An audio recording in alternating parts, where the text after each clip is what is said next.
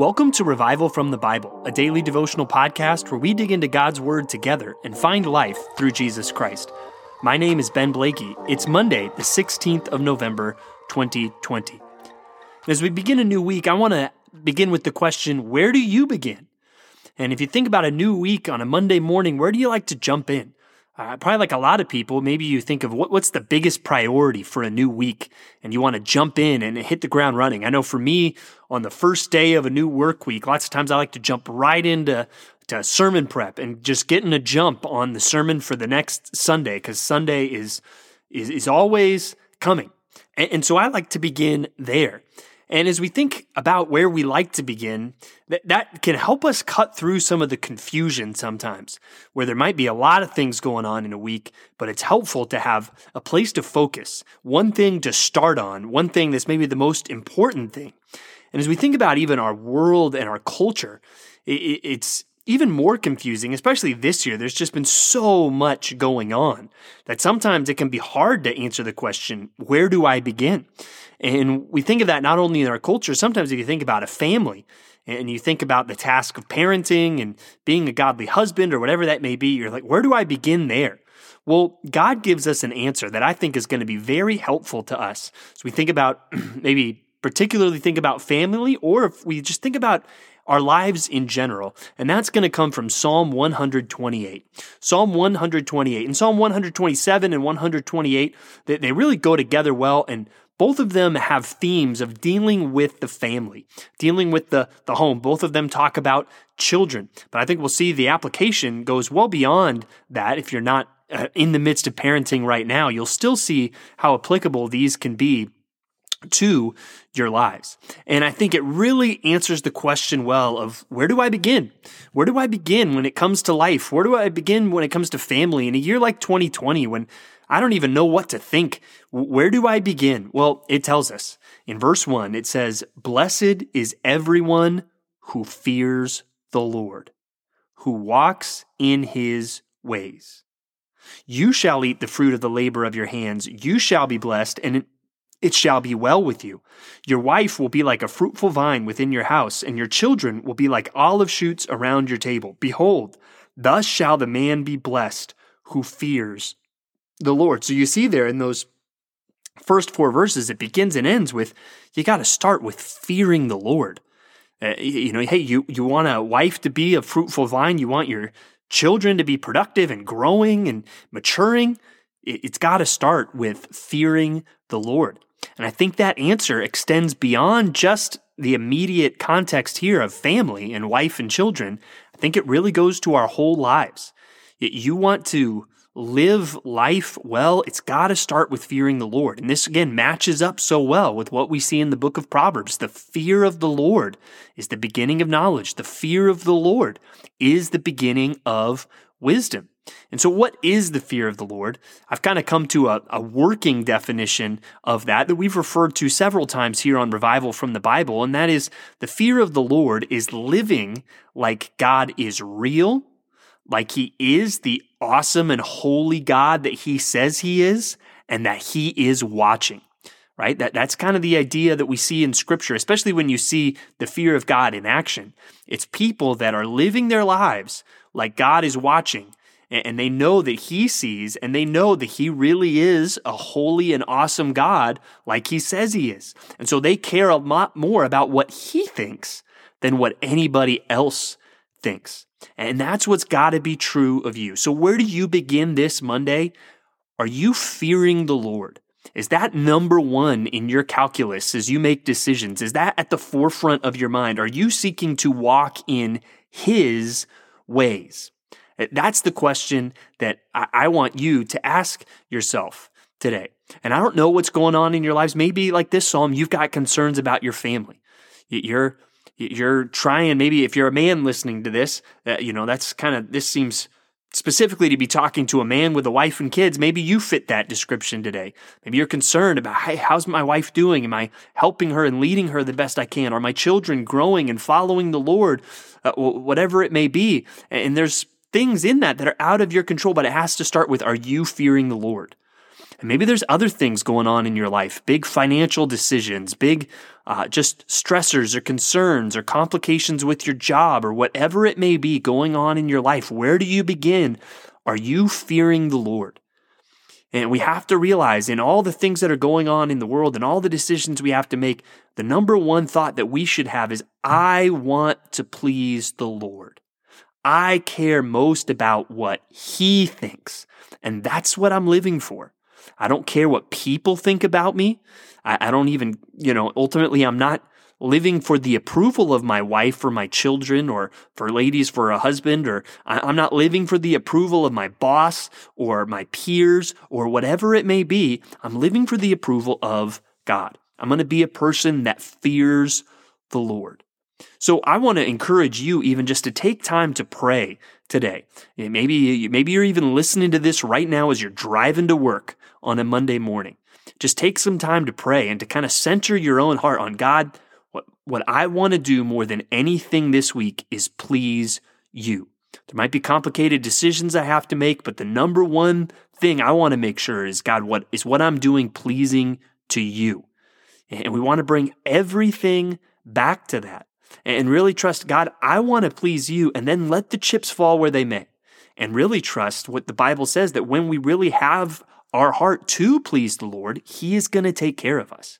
And that's not a prosperity gospel thing. Hey, all your wildest dreams will come true. But no, He will take care of you. He will provide for you, and He will protect you. And we find these things in the scriptures, and we want to live them out. So blessed is the man who fears the Lord. Remember that and prayerfully seek to live that out today.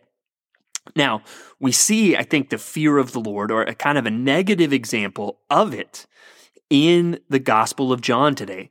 John chapter 9, verses 13 through 24. John 9, 13 through 24. And here, we saw the healing of the blind man yesterday. Well, now we get to the Inquisition, right? As the Pharisees, haul the blind man in before them and start quizzing him about how it happened. And then they haul his parents in before them. And we see there's a lot of intimidation here. And really, I think it's a failure on the part of the parents here. We saw, as we just studied this within the last couple weeks at our church, that the parents are not honest here.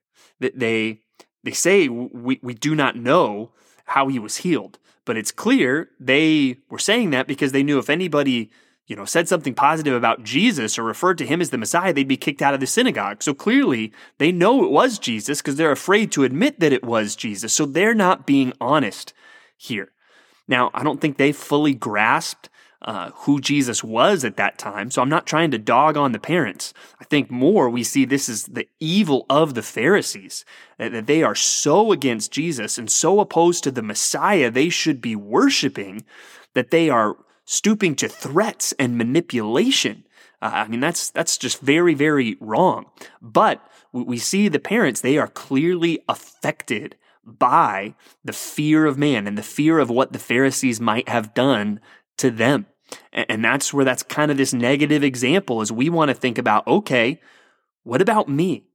I want the top decision maker in my process to be the fear of the Lord. I care what He thinks about me. I don't care what people think.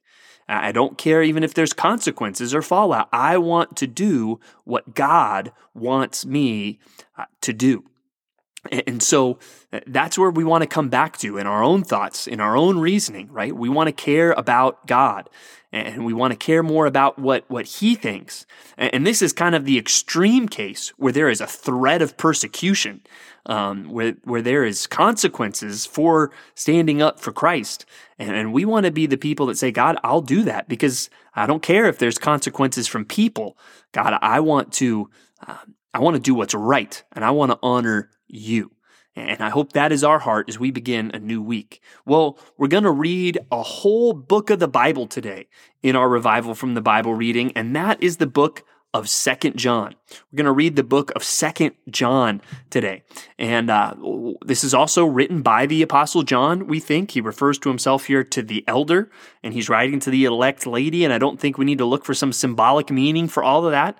But he says some things that are important that I think sum up the Christian life well. One, he says that he clearly wants them to love one another. He says in verse 5, "And now I ask you, dear lady, not as though I were writing you a new commandment, but the one we have had from the beginning, that we love one another. And this is love, that we walk according to his commandments. This is the commandment, just as you have heard from the beginning, so that you should walk in it." So we need to love one another. That is our responsibility as Christians, and we've heard that from the beginning. We're about to get into that in John when Jesus makes that especially clear to his disciples. But then we also see warning this elect lady about false teaching. He warns her about deceivers that have gone out into the world. And he says we need to watch ourselves that we might not lose what we have worked for. And verse 9 says, "Everyone who goes on ahead and does not abide in the teaching of Christ does not have God. Whoever abides in the teaching has both the Father and the Son." And so we need to think about those things. These are really some central themes, I think, from the New Testament. And they're things that can't be divided, although I think many today try to divide these things. And that is the idea of a right heart, a heart of love for one another, and right teaching, the right doctrine.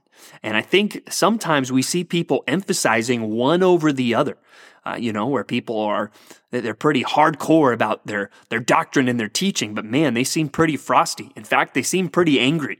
And then you have people that just want to talk about love and, "Oh, you believe that? That's fine because I'm all about love." And neither of those, I think, hit the biblical target of, hey, we need to care about what is being taught. Is it true or is it not?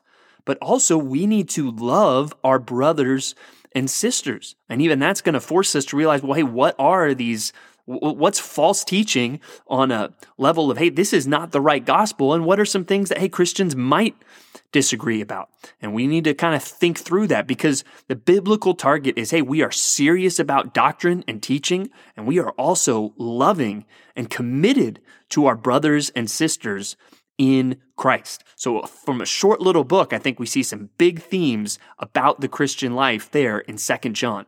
Finally, we look at Ezekiel chapters 17 to 19 today. 17 is kind of this picture, kind of a parable that we see, and really the theme of it is that it's rebuking. And again, this is where reading Jeremiah has been helpful, because you remember King Zedekiah gets set up and he rebels against Babylon, and that does not go well for him. And that is what we see here, the story of these two eagles, right? The first eagle represents Babylon, but then the second eagle seems to represent the king of Egypt. And Zedekiah, he turns to this king of Egypt seeking help there, and it does not go well. And this is a prophetic picture. Remember, Ezekiel, he's already in Babylon, but Jerusalem hasn't been totally destroyed yet. And so he is talking about that. And then in chapter 18, we see just this interesting section that is summed up well by the phrase, "the soul who sins shall die." And really a sign of the justice of God. He talks about, if there's a sinful father, but the son seeks the Lord, the son's going to live. But if there's a righteous father, well, the son isn't going to get by on the father's coattails. The soul that sins will die. And he kind of defends his own justice here towards the end of the chapter, even saying, hey, you people want to say my way as God isn't just. No, your way isn't just. And this, I think, even carries through to us today that, hey, we will be judged for our sins. And all of us need to admit we are the soul that has sinned. But God has made it clear, if we turn to him in repentance and faith, we will not perish, but we will have eternal life. And that is the good news of the gospel. Finally, chapter 19 is just kind of a very poetic lament over the princes of Israel, it says there, and it used kind of these images, a very poetic passage. But again, maybe we should view a lot of this in Ezekiel as the consequences of what happens when a nation did not fear the Lord. So it's a new week. There's so much going on in our world. Where do we even begin? Let's remember, blessed is the man who fears the Lord and walks in his ways. Let's begin there together. Thanks for digging into God's Word with me today on Revival from the Bible. For more resources, check out revivalfromthebible.com.